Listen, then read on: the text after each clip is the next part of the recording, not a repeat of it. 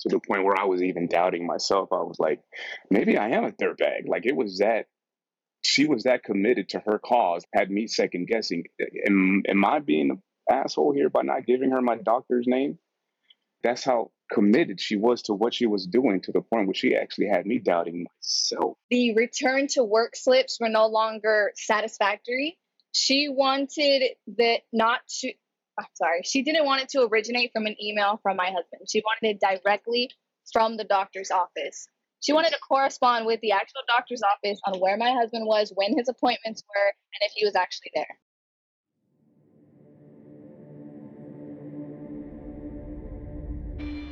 Welcome to After Hours with Dr. Sigaloff, where he can share ideas and thoughts with you. He gets to the heart of the issue so that you can find the truth. The views and opinions expressed are his and do not represent the U.S. Army, DoD, nor the U.S. government.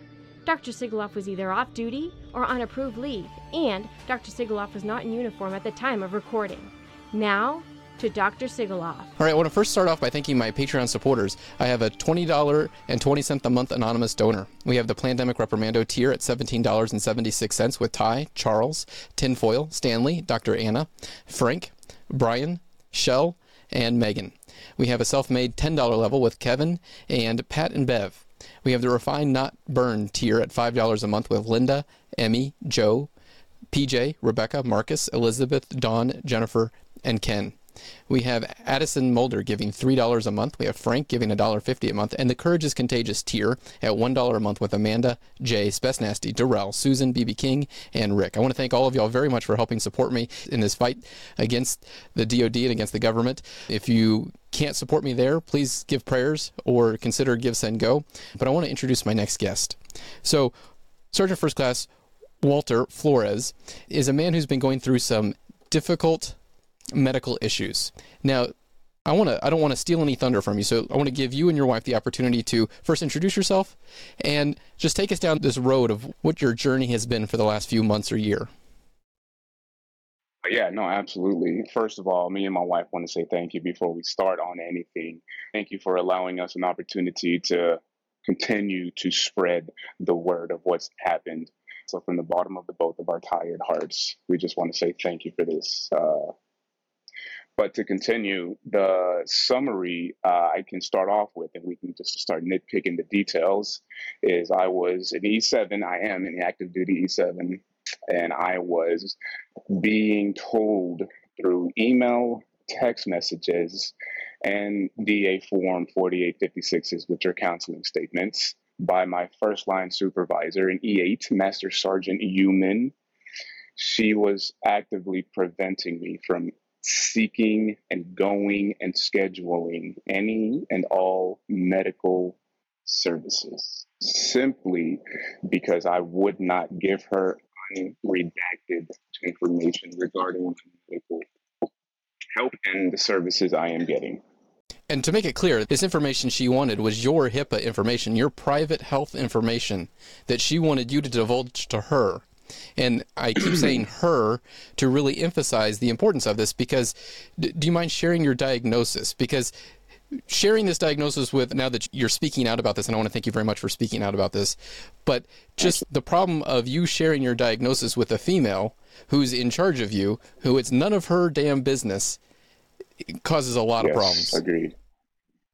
It causes a lot of problems on so many levels, but the most important one being the personal level.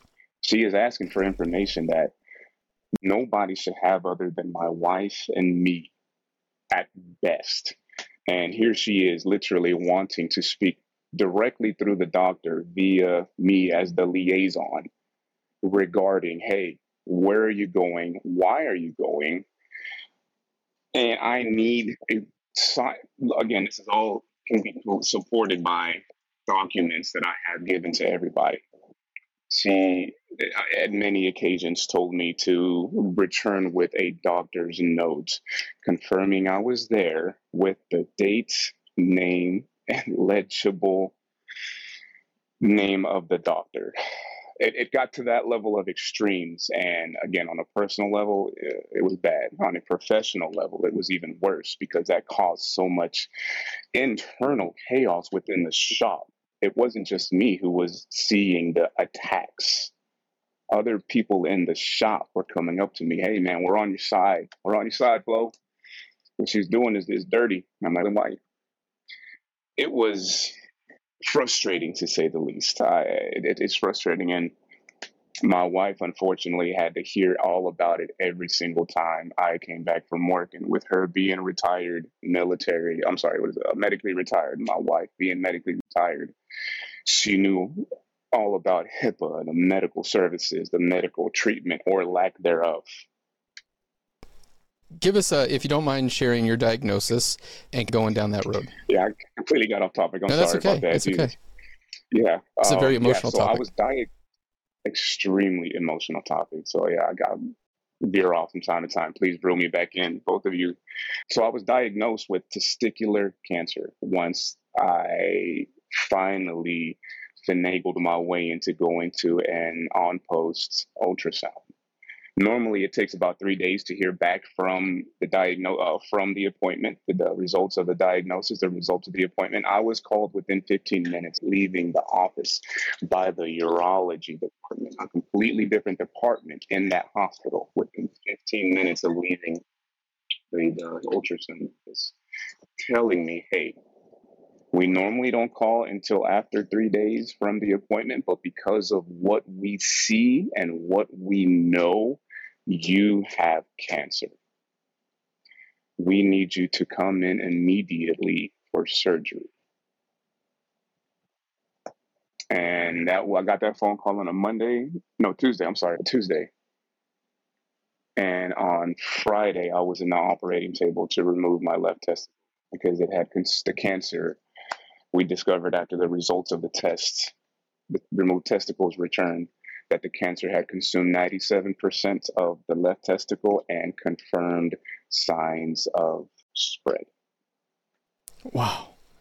And so while you're dealing with a diagnosis that no one should have to deal with, I can't even begin to fathom what that's like to go through that diagnosis. You've got your leaders breathing down your throat, asking questions that, one, they're not legally allowed to ask, and two, it's not polite, it's not kind, it's not from a heart of caring. It's, I gotta know because I gotta know. No, you don't need to know. Did I get any of that wrong? Believe it or not, please go ahead. No, you're absolutely correct. It had gotten to the point where Master Sergeant Newman said that the return to work slips were no longer satisfactory. She didn't want it to originate from an email from my husband. She wanted it directly from the doctor's office. She wanted to correspond with the actual doctor's office on where my husband was, when his appointments were, and if he was actually there. To clarify that, she didn't want me to forward the email I received from my doctor to her. She wanted the email to be sent directly from the office. After I have given her my redacted information, name, date, time, and location, after I have added her on the Microsoft Outlook calendar, so she doesn't have to finagle through the endless amounts of counseling she's given me, it pops up on her Microsoft Outlook account. So she has to do nothing. After I've spoken with the company first sergeant, company commander, brigade EO rep, submitting a formal complaint, she was still demanding, as if she was like, "I know what you're doing, but it's not going to work." And it didn't work. This is just shocking. Sorry, that someone would do this, and that, how would she ever expect a doctor to communicate to her? She's not a loved one. She's not the wife. She's not the mother. She's not a child. There is no relation. As a doctor, I would never communicate with the first sergeant. Exactly. It's none of her business. Every step of the way, and every counseling session that I was in, I told her, "You cannot do this." The remarks in my response portion were, "You cannot do this." Explaining to her what she was asking for is wrong every step of the way. And it only fell on deaf ears, which is why it is now at the level where it is. Like, nobody listened. Okay, now you have no choice but to listen, except now it's just not going to look as good as I was trying to prevent it from looking like. by keeping it at the lowest level, like we were trained as soldiers, lowest level. We did that and it failed. How can anybody as a leader preach something and then not utilize it whenever a soldier you have been teaching to reach out to reaches out? It's contradictory, it's counterproductive, it's illegal, and it's reprehensible. illegal. And here we are. And she recommended me for Article 15. She didn't threaten. She recommended for Article 15 after a certain point. Wow. And I went to the company commander. Hey, sir, stop. And at this point, like, I was essentially an everyday visitor in his office because of an everyday counseling from Master Sergeant Newman. So that specific day, with the threatening of the counseling, he was just like, all right, I'm done. You're moving to company. You're working directly for First Sergeant and me. And so let me explain a little something for the listener and the viewer who may not have too much military experience and I want to make this very clear, I'm not insinuating at all that you're a dirtbag. But what happens is when someone gets targeted and they get counseled after counseling for stupid, menial things, pretty soon, see, they have these big meetings where the company commander and all their staff are in a room and they're like, Siglov's up there again? Siglov's up there again. This is 4 times this month. Why is Siglov? He must be a dirtbag. Siglov is a dirtbag. And so when you go into the company commander's office, after all these other things have happened behind closed doors, he already thinks, oh, Flores, he's a dirtbag. Mm-hmm. And so he brought Flores underneath him to keep a close eye on him because he knows Flores must be a dirtbag, which is not the situation. And the reason why I am in complete agreement with you, because I spoke about it with my wife endlessly to the point where I was even doubting myself. I was like, maybe I am a dirtbag. It was that she was that committed to her cause, had me second guessing. Am I being an asshole here by not giving her my doctor's name? That's how committed she was to what she was doing, to the point where she actually had me doubting myself. And sure enough, again, because my wife medically retired, she went through her own nightmare whenever she went in. A completely different, but even better story regarding the Army. She was actually the one who corrected some of my misconceptions regarding medical care, X, Y, and Z. So she has played just as a crucial role in trying to get the word out there. And we're finally glad it did. And here we are. And Nasreem, tell me your side of all of this as it's going down, as it's happening in real time. It's really unfortunate. My husband was previously at 3 Corps, and he was already going to these appointments. He had already established the medical care. And just unfortunately, they moved him down to 11th SIG, and that's where it all started. There was honestly no reason for it to have begun, because it's not like he got transferred over and then he just started going to appointments after appointments because he didn't want to be there. It was something that he had already been doing for an established period of time. And it was, in my opinion, an abuse of power from that Master Sergeant. It was an absolute abuse of her power, because if the commander tells you, you are only authorized the date, the time, and what was it? The date, time, and location. You're only authorized the date, time, and location. There's no reason for you to ask who the doctor is. How long are you going to be there? What is the reason for your appointment? Because if I say, hey, I'm going because my neck hurts or my back hurts, I could sit there for the 20 minutes it says on the appointment slip, or I can sit there for an hour because the doctor is behind. You can't give me your appointment slip says 20 minutes and you didn't return. And that was one of the cases that she made. Sergeant First Class left for an appointment at 11:30 and didn't come back till 1400. So as a doctor who runs behind, because I don't think I've ever seen a patient on time, and because I know that I run late, I take the time with every single patient to make sure I address almost every issue that I possibly can. And my patients leave happy even if they're leaving late. I completely understand that. It's not unreasonable to allow the patient more time, to allow the soldier more time. And to contrast that, what things were you missing at work that was so important? I'm sure it was nothing. I say that very facetiously. Well, my husband didn't even have an actual slot.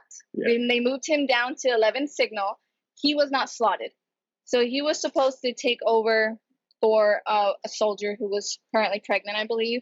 Yeah, so I ended up moving from 3 Corps, G6, where I was in charge of essentially other divisions worth of communication logistics. So 2 years there, and I was stabilized, which means I'm secure to not PCS or move from Fort Hood and or Cavazos until 2025. So that's why I went from 3 Corps to 11. With the track record I had at 3 Corps, I went in there with the mentality, hey, what I have done within 3 Corps, I can now do at a smaller level because I spent the past 2 years at a echelon level. So almost immediately I start implementing improvements, not changes. I start implementing improvements, all documented via email that I told her why I was doing what I was doing, even stating this is not in a vindictive or defensive response. This is in a senior seasoned E7 sees improvements that can be implemented in an already thriving infrastructure. I never wanted to change anything. Never wanted to take over anything. It was as soon as I got there, she hated me. And again, it's not just me. My peers and coworkers who were in the same office with me. I see that, man. That's not good. It's people saw it, and I said, okay, I'm not taking this anymore. One, I've done nothing, and two, no. And here we are. And I got cancer along the way. Yeah. So. Have you? And I'm sure you've. Which point, or if you have, at which point did you contact JAG to get them involved? I never contacted JAG. What I did, this is the steps of chain of command in chronological order. I sent Master Sergeant Uman an email, a very detailed email, explaining the trends that I'm noticing. This is well before her first counseling statement with me. There was a trend via an email that I sent her stating the trends that I see her asking of me and only me, along with a bunch of other what I have noticed indirectly via email. 12 days later was the first counseling. Again, all timestamped, all documented. First counseling, direct, Master Sergeant. In the email, I said you were going to do this because of what you are targeting only me for. 2 weeks ago, I sent you this email. Now you are literally proving what I wrote 2 weeks ago right. And ever since then, everything has literally been going as I have been calling it. I tried indirectly with her, directly with her, nothing. I tried first sergeant. All right, just let me know whenever she counsels you. Let me know whenever she counsels you. Okay.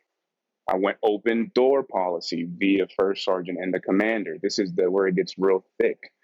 The company commander at the time actually sat me and Master Sergeant Uman down and told me, the captain, Sergeant Flores, I am giving you a verbal order to give her name, date, time, and location.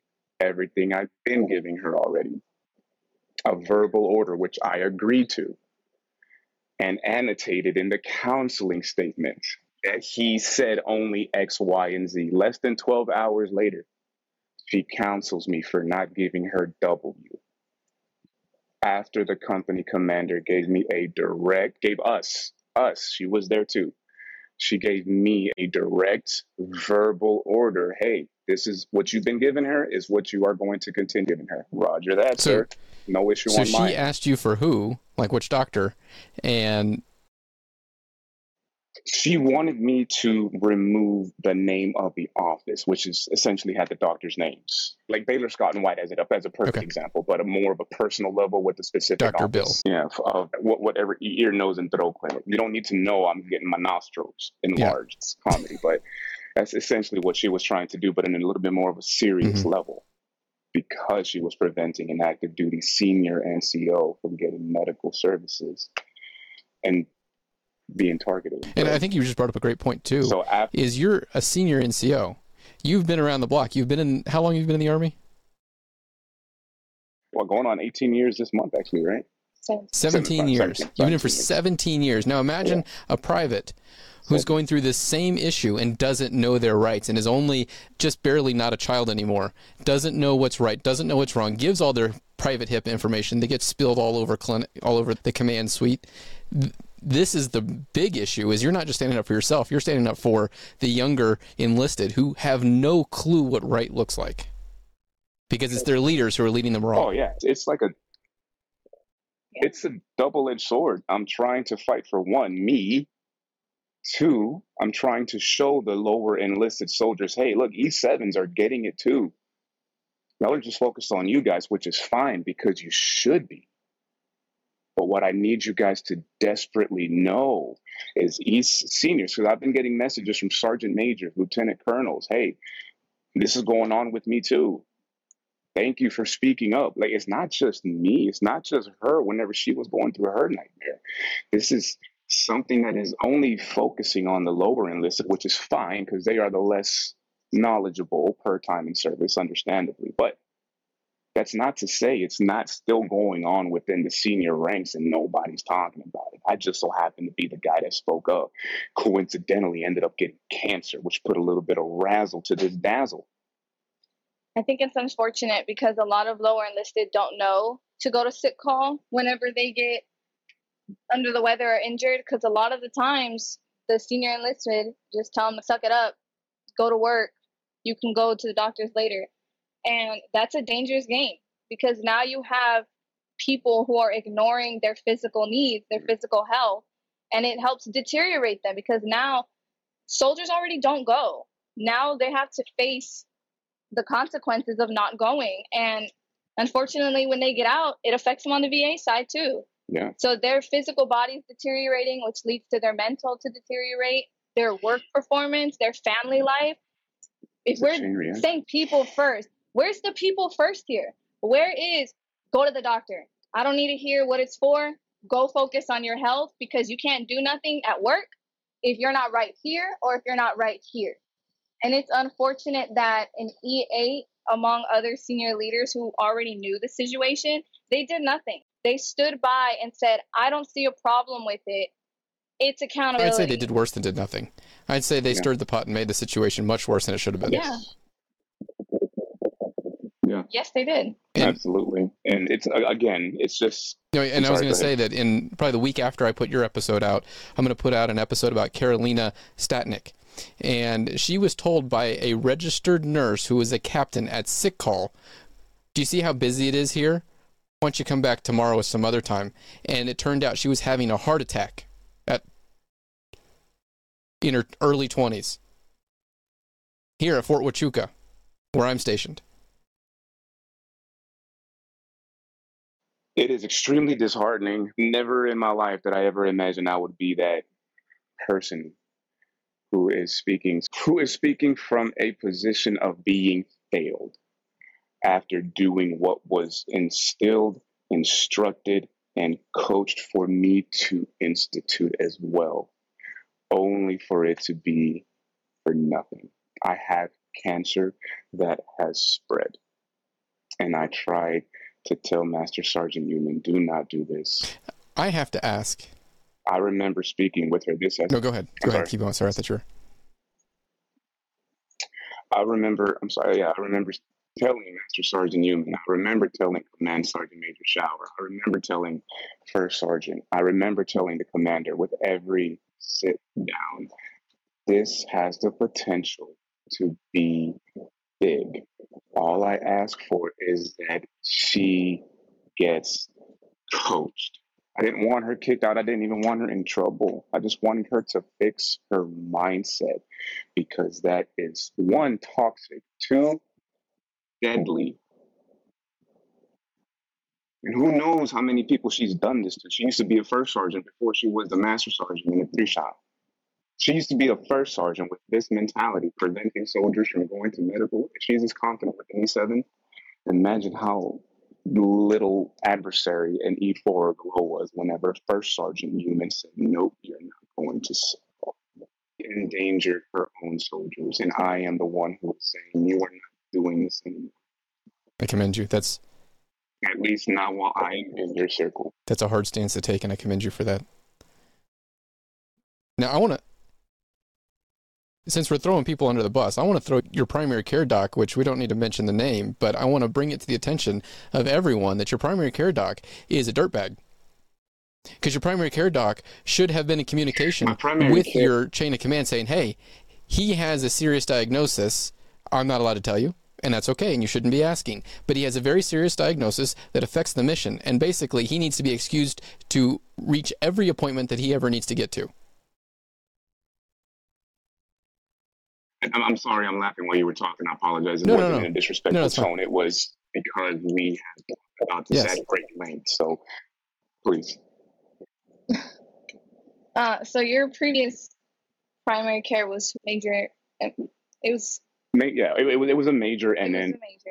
And when he had caught wind of what was happening, when Master Sergeant Newman had said that she had spoken to the 11th Signal Brigade Surgeon General. Let me pause that. I'm going to take a time out because what she said is significantly important. She put in the counseling statement, I spoke with the 11th Signal Brigade Chief Surgeon, and he confirmed there was no HIPAA Let me pause y'all right there for a second, because the only one that the primary care, and this is as speaking from a primary care doctor who is a major, who was a medical director multiple times at multiple different sites, the only person I am allowed to speak to is the company commander or the battalion commander or the regimental commander. Only commanders. In rare instances am I allowed to speak to the first sergeant if there is, and if the paperwork is too difficult to do, so I won't do it, I'll just talk to the commander when the commander is available.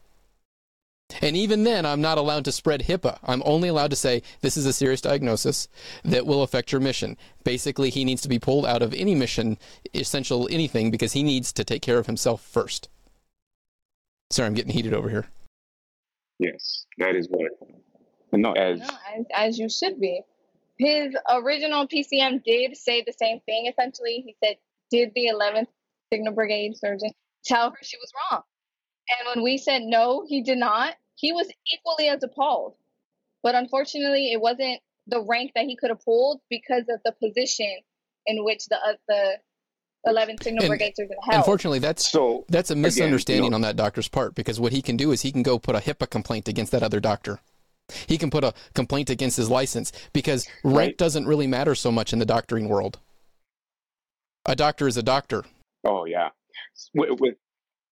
With that being said, I guess now that we're mentioning names, and I don't even know if the major that she's talking about, if he hears this, the major from Houston, hey, thank you so much. Thank you for everything, not everything that you did, but everything that you are. Thank you for being a breath of fresh air while I was literally figuratively drowning. And the problem is a lot of doctors, they think they're in a caste hierarchy, and they think that they can't say something. And so what I just said was not a diss against him. It's he needs to understand that. So an example that I like to give, when I was a resident, so I was a third-year resident, like I am the last man on the totem pole when it comes to doctors. And I was a captain. I was a third-year resident, so at least I was in the last year of residency. But there was a lieutenant colonel who wanted to have a patient who had a serious diagnosis that could have seizures at any moment. This is at Fort Benning, wanted him to walk up to the ICU and be admitted directly. And I said, no, sir. I will not allow that, because what's going to happen is he'll walk up to the floor. No one will know his name, his allergies, anything about him. He'll start seizing, and the nurses won't know what to do, because who told this guy to come here? He needs to do the appropriate thing going through the ER, just like every other patient that comes in here that's seriously ill. You can't go from walking on the street to sitting in an ICU bed. You need to go through the ER to do it appropriately. And that's when I started building that spine, is me as a lowly third-year resident and a captain talking to a lieutenant colonel and said, no, sir. I will not allow you to do that. I will call the patient and tell them to go to the ER if you're not willing to do that. Absolutely.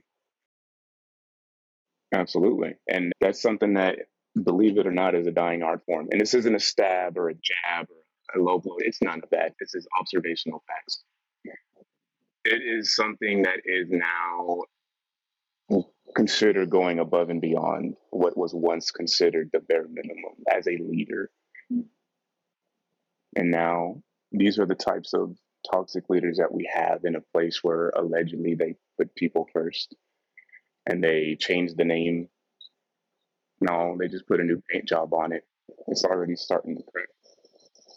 And I was literally trying to repaint it on my own while not even knowing I had cancer.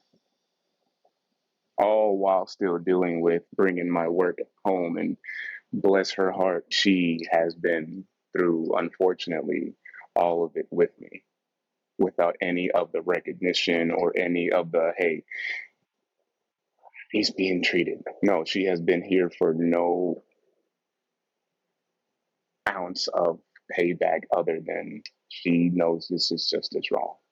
And she is with me to the end. And unfortunately, you've been failed at multiple levels, like your first sergeant, your master sergeant. The one who's doing this should have not done this. The company commander should have stopped it. Your next level commander should have stopped it. Yeah.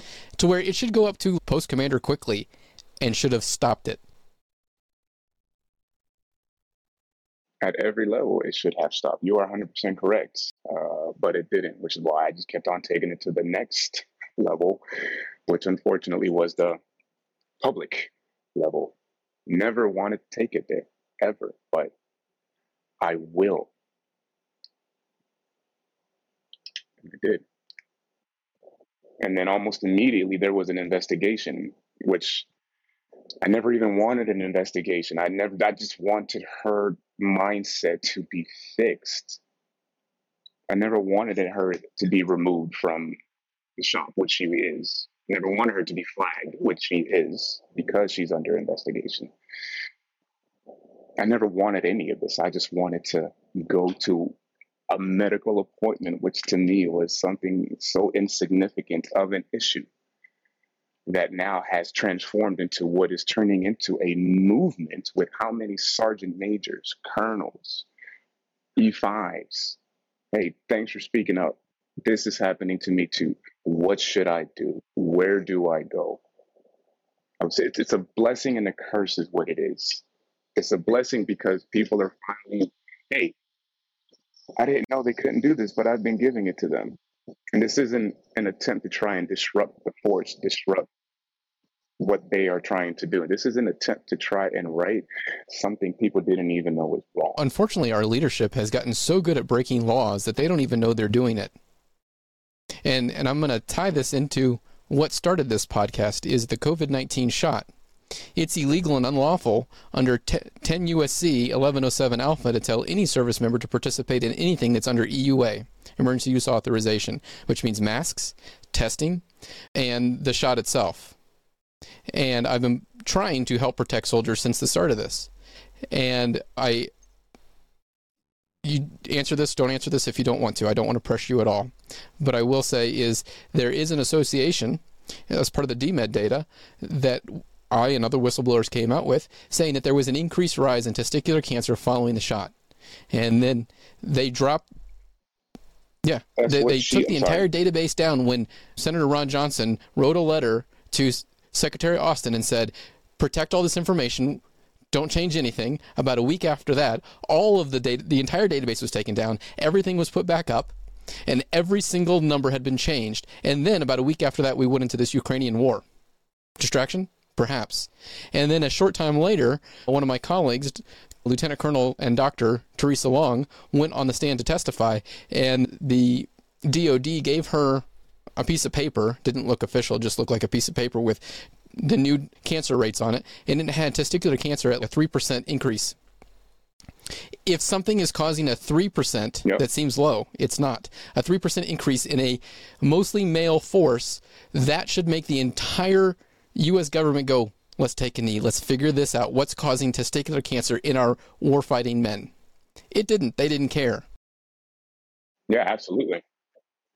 Absolutely. And I'm sure you've seen more of what I'm about to tell you I saw because of your position as a doctor, that I have friends, peers, co-workers that have gotten removed from the military because they refused to take a shot. And now they're actually trying to fight to come back in since and please correct me if I'm wrong, I'm not up to date with any of this. Now they're trying to fight to come back in because they were really wrongfully separated. No, you're Again, absolutely I'm sure right. There's more to it, but some are value. Some are. You're absolutely right. They were wrongful. wrongfully removed, and I have heard from actually two different people that didn't know each other that service members were removed from Fort Huachuca as a, quote, failure to train.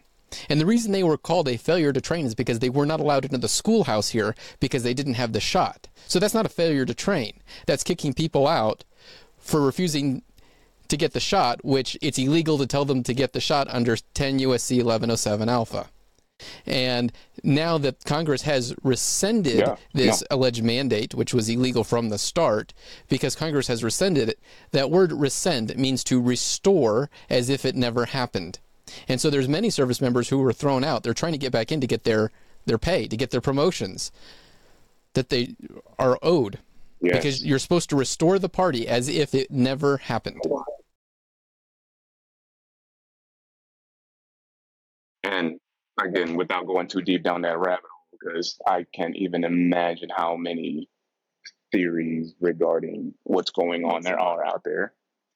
And I don't have an answer for that will satisfy anybody from any portion of perspective.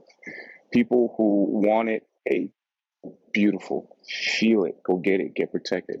People who are mandated to go get it, hey, it is a moral dilemma, but a professional mandate. That's where your crossroad is. What do you value more? Neither answer is wrong, right? Some people join the military for money. Some people join for country, pride, whatever. People now they were forced to confront and pick their moral values over their professional progression. And there is no right or wrong answer. It's whatever the soldier values the most. And unfortunately, the Army made them pick, which again, without going too deep into that rabbit hole, that is a very unfortunate situation, especially for soldiers who raise their right hand knowing they have no control over their body or their future. And I want to make it clear that I'm not faulting any service member for taking this, because they were put in a terrible position where their leadership never should have asked them to take it, where it was illegal from the start, where it was harmful from the start, where it never should have been offered, where you should have been able to trust your doctor, your commander, your chaplain. Agreed. 100% agreed.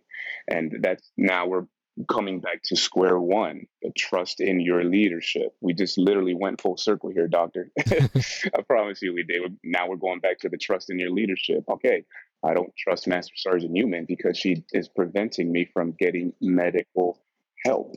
And this wasn't even, keep in mind, this is before the cancer was even discovered. This is just me, hey, neck, back, old people injuries, right? She was preventing me from seeing those services. Now just imagine if I was already sick, how she viewed me already. Now let's add a little bit of cancer to it. Yeah, the treatment was already toxic. Now, if I was already in there with the cancer discovered, it would have probably been worse. No, you can't go. No, you can't go. Show me where you're going. And all the while, this isn't even considering the mental health of it all. We haven't even discussed, doctor, again, I know I feel like I'm rambling. Please feel free to stop me. But we haven't even discussed the mental health portion of it all. Cancer, mortality, death, funeral, speaking to your children. 7 of them. We have 7 children. Wow. You look so young. Thank you. I appreciate that.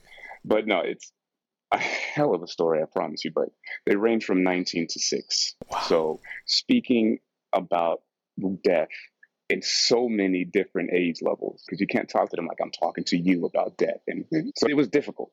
Do you want to share some of that? Only to just drive. And I don't want to pressure you to. Yeah, absolutely. No, I have no cats out of the bag now, doctor. And I don't mean that in oh man, now they know too much. No, like now, okay, you tried to prevent me from seeing this. Now let's let everybody in on this. I have cancer. I have 7 kids. I'm an E7 who is about to go undergo chemotherapy within this month. The kids were just as beautiful as I expected them to be. That's not to say there were some dark moments. That's not to say there were any tears. That's not to say there weren't any tough questions or even tougher answers. But it was a family meeting. It was tough. But it was approached at the appropriate age level, at every level. Thank you. To give you a bit of an insight, now I can go a little bit deeper in terms of what exactly was discussed, but I think that's going a little bit too deep into the weeds. I don't have a problem, but no, don't share anything that's private. Yeah, it was somber. It was the cancer itself. The cancer diagnosis was somber, and just put a little bit of Master Sergeant Human preventing me from getting seen, which potentially could have discovered the testicle with less than 97% cancer, potentially not spreading. The what ifs is what kills a lot of people. Yeah. A lot of people. One thing that I discovered a while back at this duty station that I'm at now at Fort Huachuca is, so our leadership was mostly female. The company commander was female. The hospital commander was female. And if a service member wanted to go, let's say, get a vasectomy, so that is a permanent contraceptive for males, and let's say he wanted to go do that, he would have to go, and this was hospital policy until I discovered it and said, how much legal problems do you want to get in? You want to fix this before it becomes a huge legal problem? Is the service member would have to go ask permission from the company commander, not for a procedure, not for a medical appointment, to go get a vasectomy. It was on the paperwork. I'm getting a vasectomy. I would like to have permission to do this. Mm-hmm. Yeah. That was changed in about 2 days when they ran that up the legal poll, and they said, yep, thank you, Sigaloff. Thank you for telling us that this is a huge problem.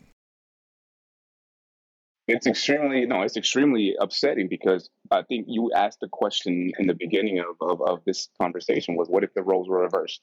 Now, let's just say my wife is an E7. She's coming home from work, angry, frustrated. Hey, this E8, honey, he's asking, I have women appointments to go to, and he is asking to see where I'm going to. Well, let's just assume we have plans for something, or something is going on within the family that we are trying to medically address. Now we have this original concern. Now we have a concern where a superior is asking my wife about, hey, what womanly doctor's offices are you going to, and why are you going? Now, again, same situation, just the sexes are on the different side of the table. Would anybody bat an eye?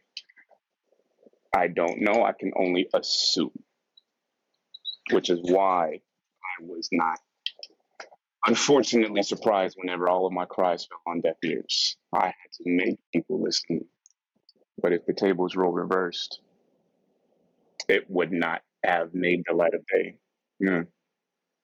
It's disheartening is what it is at the end of the day, just to pretty much summarize everything that's going on. We're still dealing with the cancer. The kids are doing beautiful. School's about to start for them. I'm currently on leave, and we'll be taking convalescent leave because of the chemo. And here we are, just taking it day by day, man. Good. Nasreem, can you, as much as you want to share, and don't share anything more than you don't want to, but if you're able to, wanting to, walk us through when he was diagnosed, and then some of the family side of, please don't share any more than you don't want to, but as much as you can, give some insight to that for people who aren't in the military and don't have an understanding of what it's like to have a superior breathing down your neck, as has been happening. Like I said previously, he had already been going to all of these doctor's appointments, so we knew that something was going on just because of the symptoms that he was feeling. But it was incredibly frustrating to know that he was actually seeking the help after getting nudged by me. So it was me telling him, go to the doctor, there's something here, for another, not only another woman, but another NCO to say, you're not going. It was like a slap in the face, especially when you're trying to make sure that he's okay. And especially if you don't have a mission and you don't have an assignment, you're just a body in the shop. What is the problem? If you're going to a medical appointment, what is the problem? The fact that you can't have eyes on them? So it was incredibly frustrating that we knew things that needed to get done, but it was slow as molasses. And if it was done a lot quicker, most of the health issues that my husband is probably experiencing would have been nipped in the bud. We would have been able to address the issues that actually needed addressing instead of trying to cure the symptoms of what went on unaddressed. Because it has spread, it's a whole other issue. Yes, he had the surgery, it was removed, but now it's spread. It's no longer just we solved the problem. And it's very difficult because now I'm not only at home taking care of 7 of the kids, now I have to take my husband to appointments because of what's going on with him. He no longer drives. So I've been driving him to the appointments, and we live about 40 minutes from base, which pulls me away from our family, our kids. So it's unfortunate that it had to get to this level in order for it to be addressed and fixed. Yeah. Are spiritual things important to y'all? I'm sorry? Are spiritual things important Our to y'all? spiritual things. That maybe a month ago, I'd be like, no. But with everything that's been going on with me, and of course, my answer right now is a new yes. Yeah, my spirituality is extremely important to me, but it's times like this that really make you frustrated and second guess even your own self, your own beliefs, your own foundation, because you start to think, am I wrong? Have I been looking at this wrong? Have I been leaning on, again, my own understanding and not seeing it for how it is? But it has you second guessing yourself, and that's not a comfortable feeling. And this could have all been prevented. None of this had to happen. This was going to happen. The cancer, that was going to happen. But the Army, the Master Sergeant Newman, I'm not even going to say the Army, because a lot of people have been asking me, hey, are you mad? Are you mad? Are you mad? I'm not mad anymore. I was once enraged. I was once filled with hate. I was once filled with such rage over everything, with, of course, the cancer being the final igniter. With time and support and the fact that they're telling us that the chemo will take, hopefully, care of a majority of it, you start to heal and you don't hate anymore because you realize the mortality of it all. You're not really here for a long time. Why waste your energy on something that's already happened? I'm not mad. I just want her to change. I want her to not risk any other soldiers who are already losing it. Well, I think what I can see, and I don't know if you've seen this yet, but what I can see the good that's coming out of this is if you would have had cancer and let's say you didn't have all these problems, perhaps you could have been diagnosed earlier, perhaps not. But I think you being the leader that you are, you being the backbone of the Army, because that's what we call NCOs, the backbone of the Army, you're standing up and changing lives of people you've never met. And I think you have been designed for a time such as this. Yeah, that's good. That's really good. I like that. And so no matter what the outcome of, I'm inclined to agree. of this cancer diagnosis is, the lasting impact that you will make, not only in your family, but across the entire Army, is having people look at themselves in the Army and say, am I doing this? Am I doing the wrong thing in the situation? Or am I experiencing the wrong thing? Can I stand up with as much courage as Sergeant First Class Flores is? That's what this is. It's showing who you are as a man and who you are as a woman, who you are as a family, and how you're so much bigger than the situation. Absolutely. That was good, right? That's a fresh perspective. Honestly, I think we've been spending so much time fighting that we just forgot to just, hey man, we're on the same team, dude. Let's work together on this instead of individually. And thank you for that. Honestly, we needed to hear it. And it's hard to see that when you're in the middle of it. I've in my own fight, not nearly as somber and as scary as what you're going through. The fog of war is insane, man. You don't know. You don't know whether you're straight, left, right, up or down. All you know is that you're moving. You think is forward. Yeah, thank you. But you've already mentioned that many people have reached out to you and contacted you and said, hey, I'm going through the same thing. What's the next step? You were made for a time such as this. Yeah. And your wife to give you the support that you need to push through this. I think that is what is the spiritual underlying out of all of this. Like, you could not have worded it better, is Hey, she went through her hell exiting the army because of her toxic leadership, which in doing that, she is assisting me through my hell, which in doing that, I am now assisting everybody through their. I see what you're saying. I see what you're saying, and you're not wrong. And hopefully we can just continue helping each other. Help each other.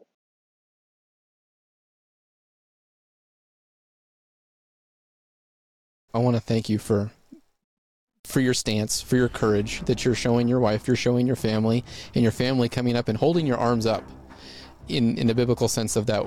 When I think it was the Israelites were at war, and I'm forgetting at the moment, I can't remember if it was Moses or if it was Joshua, but every time they raised their arms up, they'd win the fight. Every time they lowered their arms, they start losing the fight. And so men came up beside him and held his arms up for him when he couldn't do it anymore. And I want to be that for you, as your wife has been. I want to help encourage you and to keep this fight, no matter what happens in the future, to show this bravery to your children, that if you're blessed with a normal, long lifetime, that they'll say, wow, Dad was really great here. Or if, God forbid, the lifetime isn't what we would expect, that you leave them with the courage that, look how strong your father was. Man, that's good. You got a talent for this. Because normally I'm the one that's doing the motivating. I just want to, I really feel like I want to run 5 miles as soon as I hang up with you because of how you just hyped me up. I'm never on the receiving end is what I'm trying to say. And holy hell, it feels amazing. Okay. Thank you for that. Well, thank you for your stand. Is there anything else you want to leave us with? Thank you so much. Yeah. To anybody who may listen, may agree, or may disagree with what we are trying to change, it's okay. It's okay to disagree. It's okay to agree. It's okay to not care. It is not okay to walk past somebody who needs help. If they come to you with their problem, congratulations. As a leader, it is now your problem. Help each other and pay it forward. That's the message I have. Wow.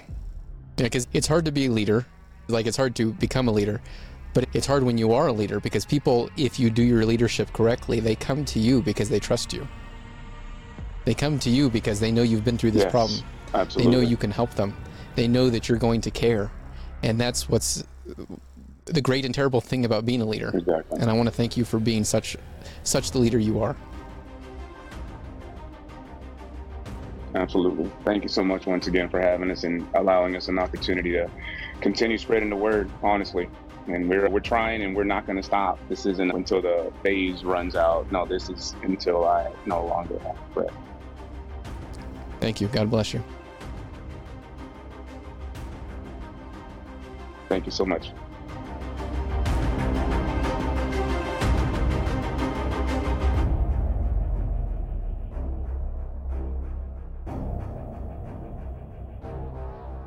Just a reminder for everyone out there, duty uniform of the day, the full armor of God.